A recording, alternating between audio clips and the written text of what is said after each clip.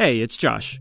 Before we get into the episode, I wanted to let you all know that the Vermont Public Spring Membership Drive has arrived. Donations from folks like you make everything we do here possible. If you want to help support our people-powered journalism, be sure to make a donation in any amount by March 16th by going to bravelittlestate.org/donate. And as always, thank you for your support. What do you do when you want to start something new, but you don't know exactly how? Yeah, so I'd gotten to Vermont and had a little trouble finding a full-time job. So I'd been looking around and nothing had felt quite right. And that's when I decided, well, maybe I should cut out on my own and try and do this. This is Luke. My name is Luke McGowan, and I live in the Upper Valley. Luke had moved from Boston, and he decided to take the plunge and start a business, McGowan Consulting. But he wasn't sure if he was going about it in the right way. I had to go register with the Department of State and get my business license. And I was kind of curious, am I doing everything that I'm supposed to be doing? Is there more that I should be doing? And kind of that question of, did I file the right paperwork? Am I doing my taxes the right way? What should you do for healthcare? How do you save for retirement? Luke had all these questions swirling in his head. So he came to us. What does a Vermonter have to do to successfully start and run their own small business? Luke shared this question in August of last year. That might seem like a long time ago, but remember, people, we're a monthly podcast. In any case, I really love this question because it's super meta. Luke asked about small business just as he was starting a small business to help other small businesses. From when I first asked this question to today, I was able to set up a business, and I've been helping kind of other small businesses and nonprofits figure out how to grow and hire folks and find customers for themselves. But Luke is still curious. What wisdom can his fellow business owners share? I feel like the people who are going to know best, or at least have like the most relevant information for people who are like, should I start a small business? What should I do? Are the people who've actually done it themselves.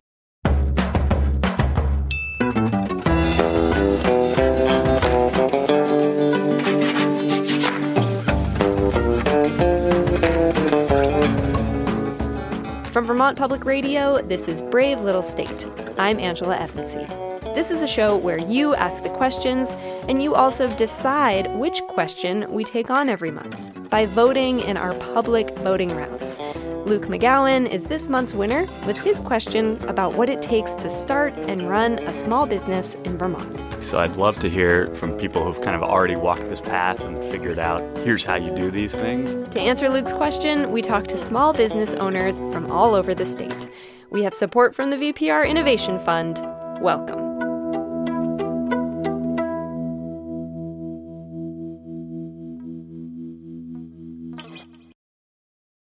Thanks to VITA for their support of Brave Little State. Since 1974, VITA has helped Vermont businesses grow and thrive. From agriculture to energy, startups to family companies. Find solutions that fit your business. Visit VEDA.org to start your next chapter today. And Sunset Lake CBD, a farmer-owned business crafting CBD products right here in Vermont. Learn more about their sustainable farming practices, delivery options, and how to support local farmers at sunsetlakecbd.com. We asked Luke if there were any business owners he thought we should hear from in this episode, and he suggested Abracadabra Coffee Company in Woodstock. Hey, Angela. Hey, Sarah. Hey. Nice to meet you. You as well. Come on in. Great, thanks so much. Yeah. Hey. Abracadabra roasts single-origin coffee in a space above the Ottaquechee River. On weekends, they open up as a cafe. That's when Luke likes to come by. This was my stop as I was on the way to the dump, or actually often after dropping the trash off at the dump. Yeah. What got me out of bed in the morning was the coffee here at Abracadabra. So. If you don't live in town, you can order beans online or buy cans of Abracadabra cold brew in stores. This is a cold brew.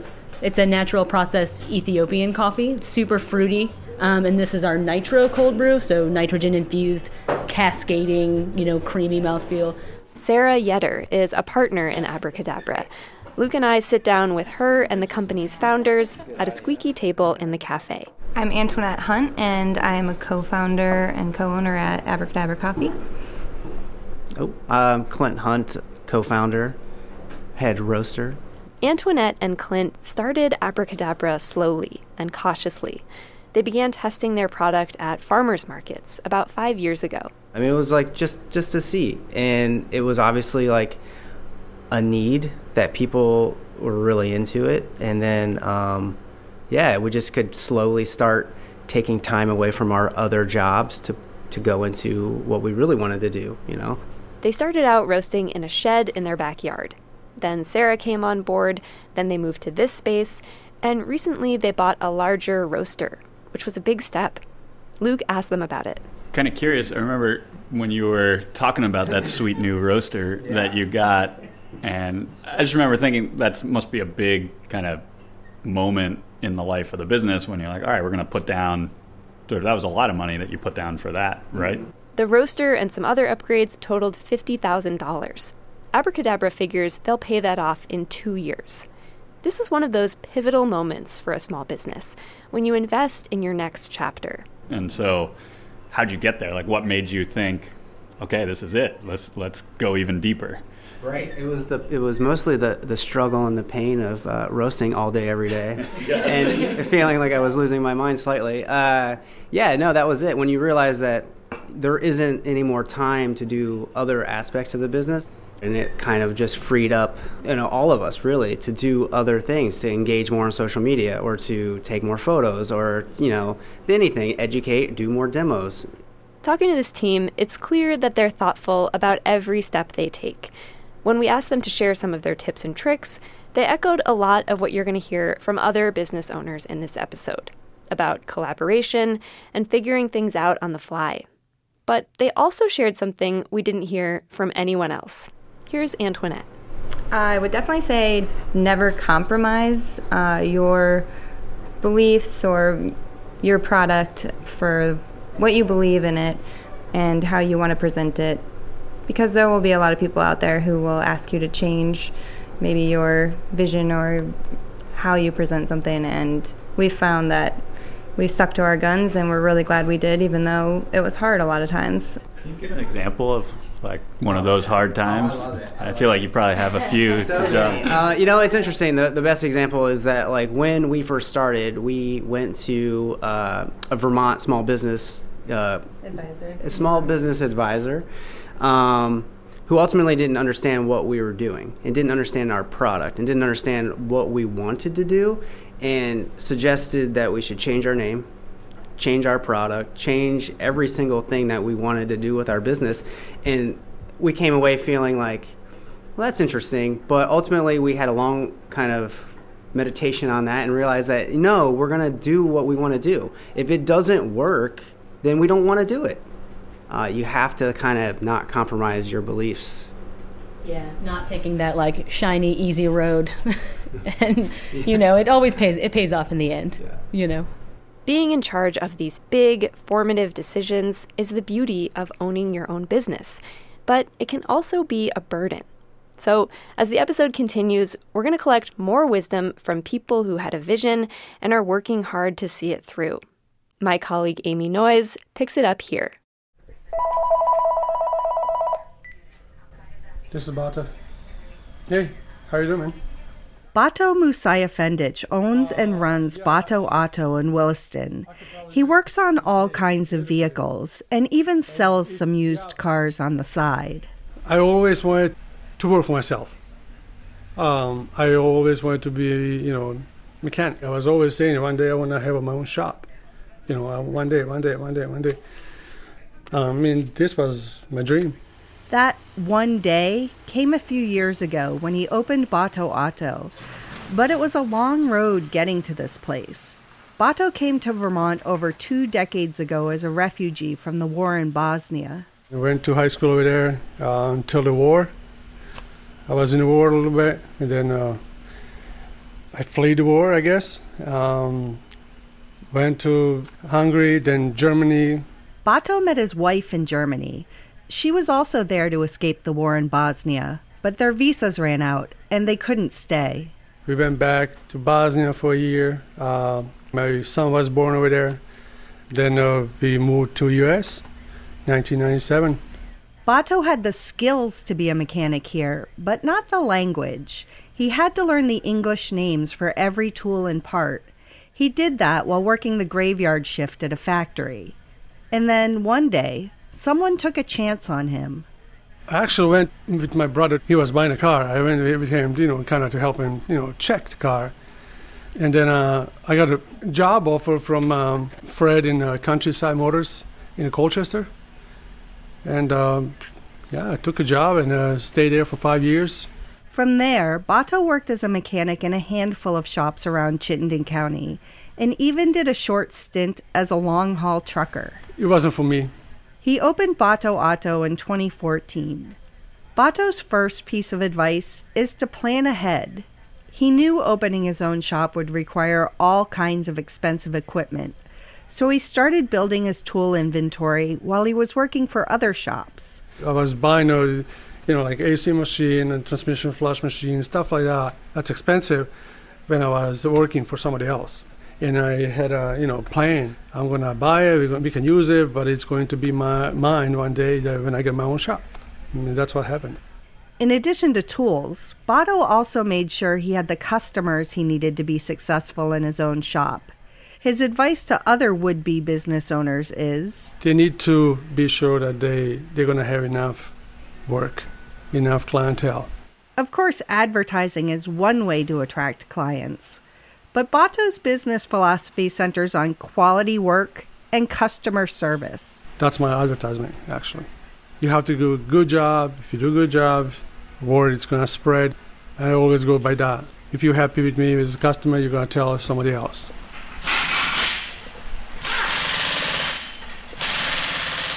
Bato, he always does a good job. It's always fast and he knows what he's doing. Mario Maric is getting an oil change and snow tires put on his dad's car. Like about a third of Bato's customers, Mario and his family were using Bato as a mechanic long before Bato Auto opened. I've been coming to Bato probably since I started driving like 15 years ago. And Bato relies on testimonials from longtime customers like Mario to keep new customers coming in the door. You have to have money to start. You have to have a knowledge in whatever you're doing. You have to have build a clientele. That's the hardest part. You have to have a trust from the people. And I'm still here. And even though he feels he has to take on every job that comes his way to stay afloat, Bato says he's happy living his dream. I am happy, very happy. I like this job, I like the job. It's hard, sometimes it's really hard. But I don't know, I like to work on cars.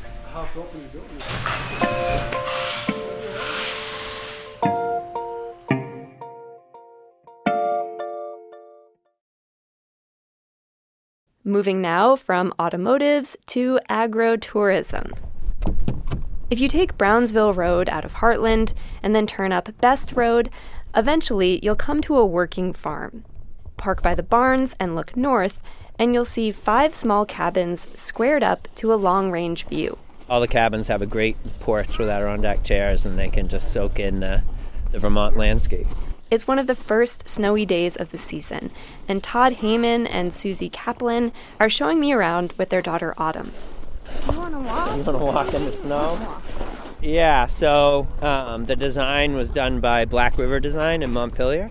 Go ahead. The cabins are bright and airy. And we were kind of going for like a modern farmhouse feel for each of the cabins, and we wanted them to be very minimal, simple. There are high ceilings, and some of the cabins have spiral staircases leading up to sleeping lofts.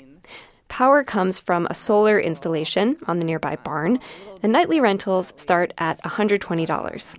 Susie Kaplan says the cabins are all a little different. To kind of encourage people to maybe want to come back and stay in a different cabin.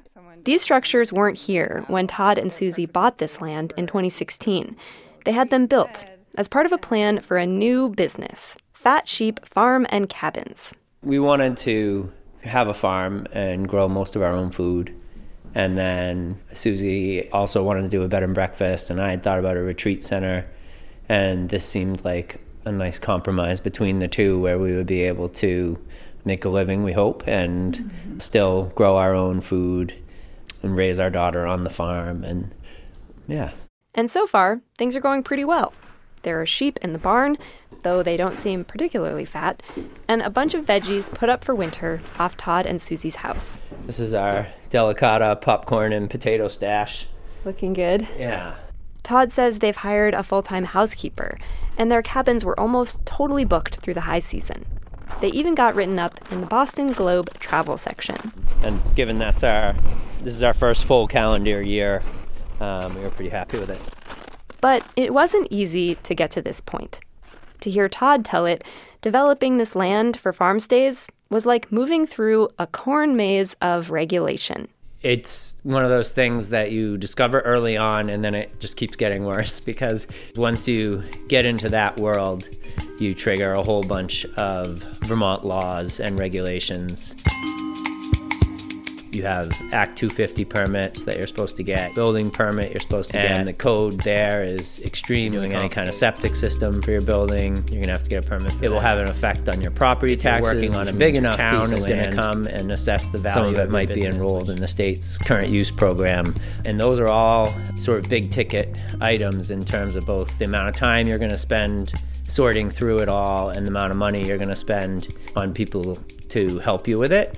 And it's definitely a time and expense that we didn't accurately forecast when we were starting our business. It's worth mentioning that Todd used to work as an attorney in litigation, but even he found it difficult to navigate Vermont law. I can take a look at it a lot more seriously than somebody who has no experience in law, but I'm definitely not like a land use expert, although I'm rapidly becoming one.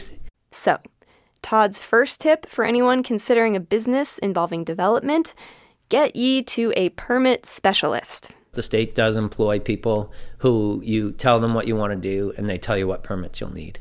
And so basically I would say you want to start there, and ideally you start there before you make any investment at all in any real estate. And then you would see how that's going to affect, is it even viable that you can do what you want to do? Todd says that while the regulatory stuff was a headache, he was pleasantly surprised by how helpful the state was when it came to his Act 250 permit. Current use, not so much, but overall, he says Vermont is creating opportunities for small businesses. So take advantage of them. Just to be aware of that the state is there and can help. It's not just an impediment. For example, we're applying for a working lands grant.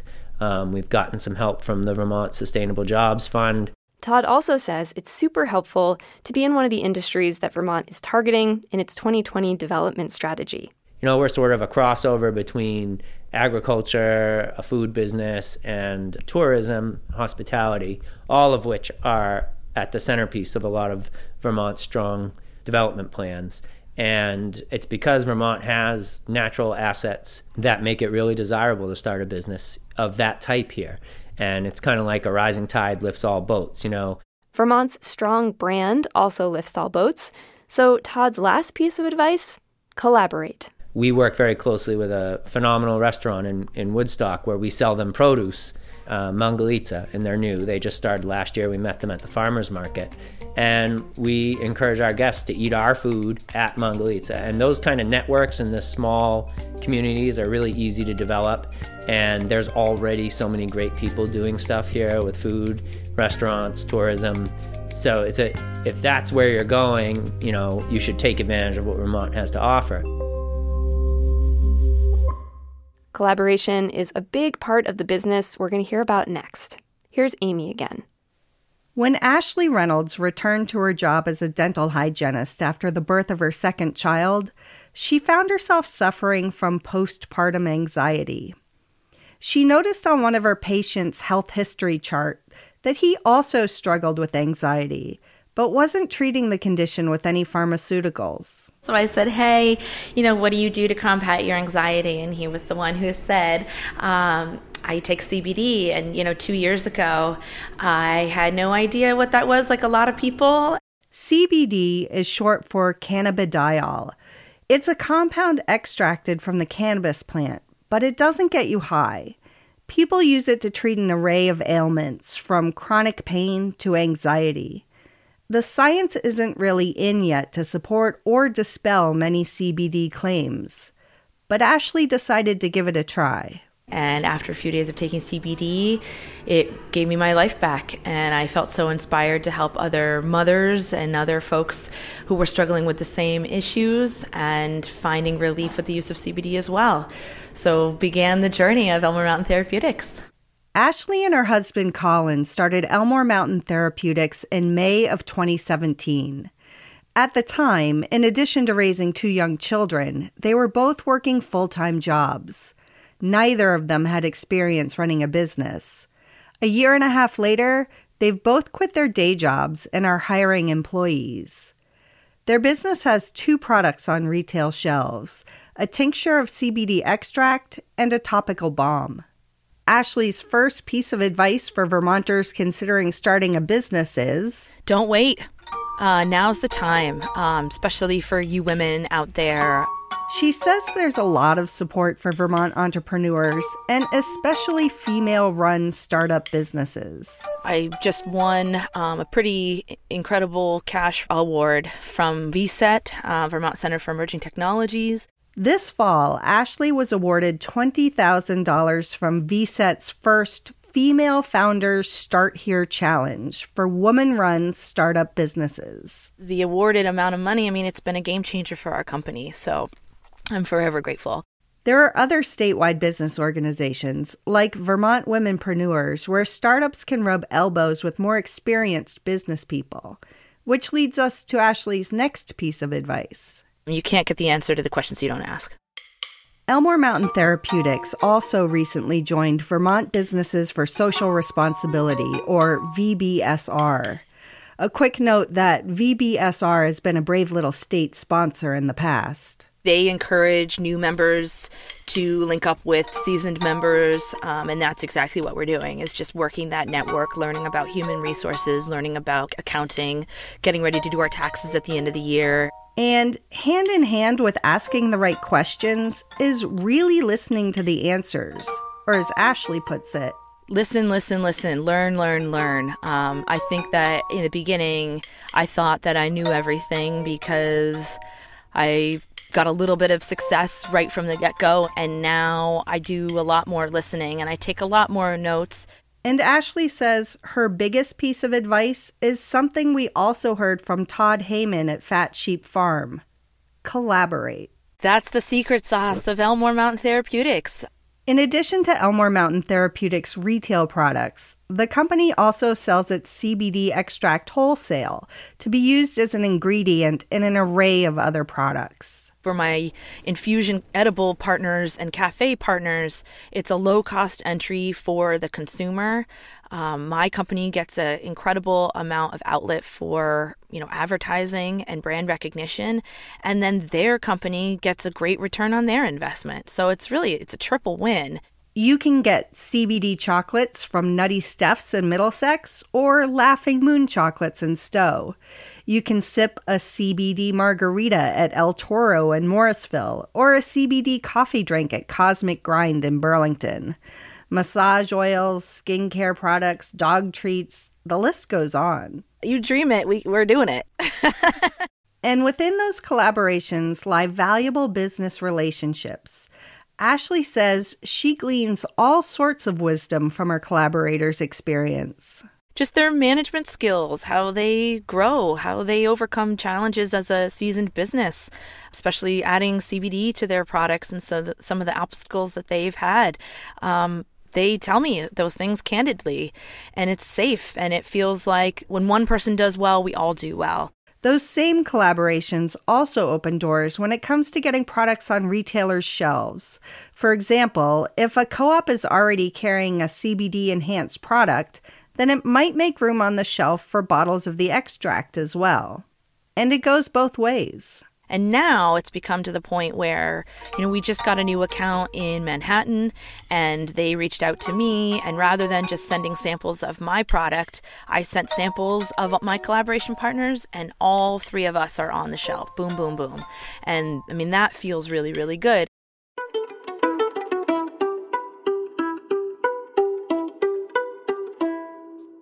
So what about Vermont's creative economy? To close out this episode, we ask how you can make a living as an artist. The first thing people said was, well, you don't think you're going to just come here and get a job, right? You have to bring your job with you. So that's what we were doing. And I think you have to be ready to make it up as you go along. This is Laura Zindel.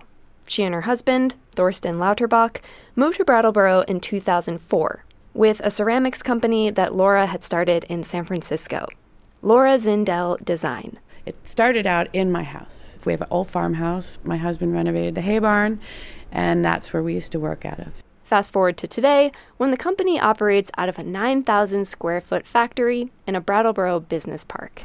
So I'll first bring you in the room where we fabricate everything.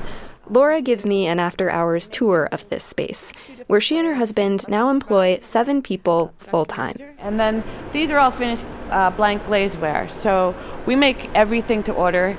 So when somebody orders a piece, that's when we decorate it. Laura Zindel Design makes plates and platters and other housewares printed with Laura's distinctive drawings. She started out with detailed illustrations of bugs, but now her portfolio includes all manner of creatures and plants. I have a quail nest mug in my hand, and this is part of our quail line. Then we have a farm line, and we also have many different owls. We have a woodland collection, which is... Laura's hip aesthetic seems destined for Instagram, which she loves. But she got her biggest breaks before social media even existed.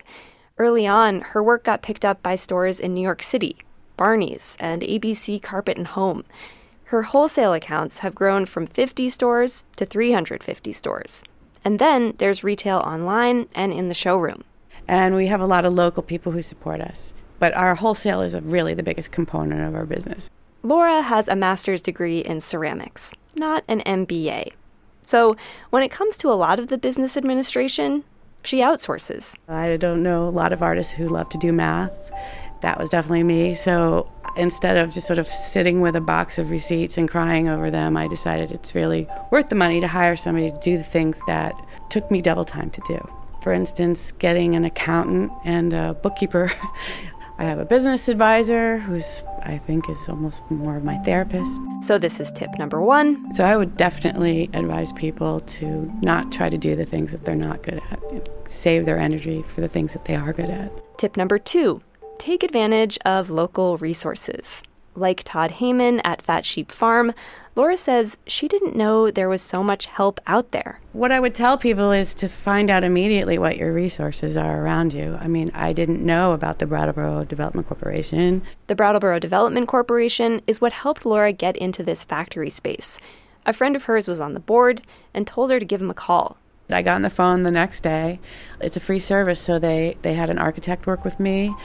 They had a business advisor work with me, somebody who helped me make my first business plan, even though we'd been in business for many years. And then developed this whole idea of what the space would look like. And then through loans from the state, they built it out and we signed the lease. So here we are today. And I do love tip number 3, be a good boss. I think the culture where you work is really important. And so I like to remind myself that I'm the leader and not the boss. And that helps me sort of process how I approach having employees. A lot of the people who work for me, this is their first sort of 40-hour week job that they've had, and we have to teach each other how that works. Laura may be well established at this point, but she's still learning things too. Like lately, she's been thinking a lot about work-life balance. You know, people are like, oh, it must be so fun and creative, and all I do is create all day. But the reality is that my drawings are often done at the kitchen table really late at night when everyone's gone to bed. She's got to carve out time for the art that defines her company. And she's also trying to work a little less. You know, I actually belong to this business group of small business owners in Brattleboro. And I find that every time I go there, I feel better, even though we all have problems that we want to talk about. And one of the biggest ones lately has been, how do you take a vacation? How do you leave your business and be able to really leave it for a good amount of time? Of course, too much work is kind of a good problem to have when you're a small business, but burnout is real.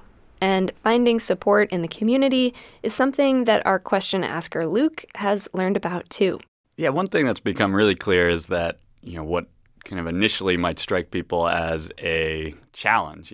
We're in a small state. There's only so many customers for your business.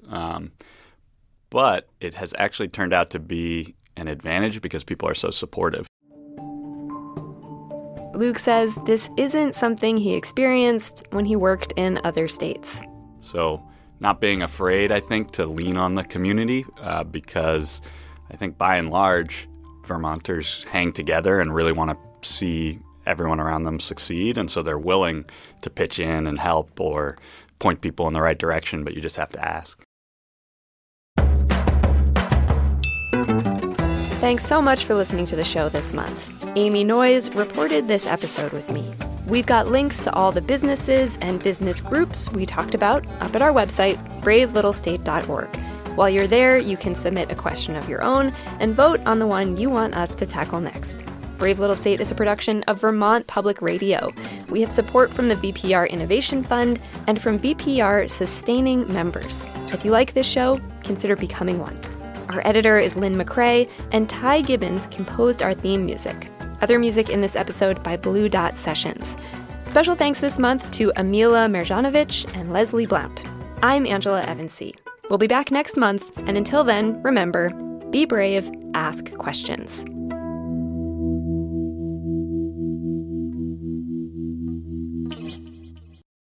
At a time when information continues to come at us faster and faster, sometimes you need to hit pause and rewind.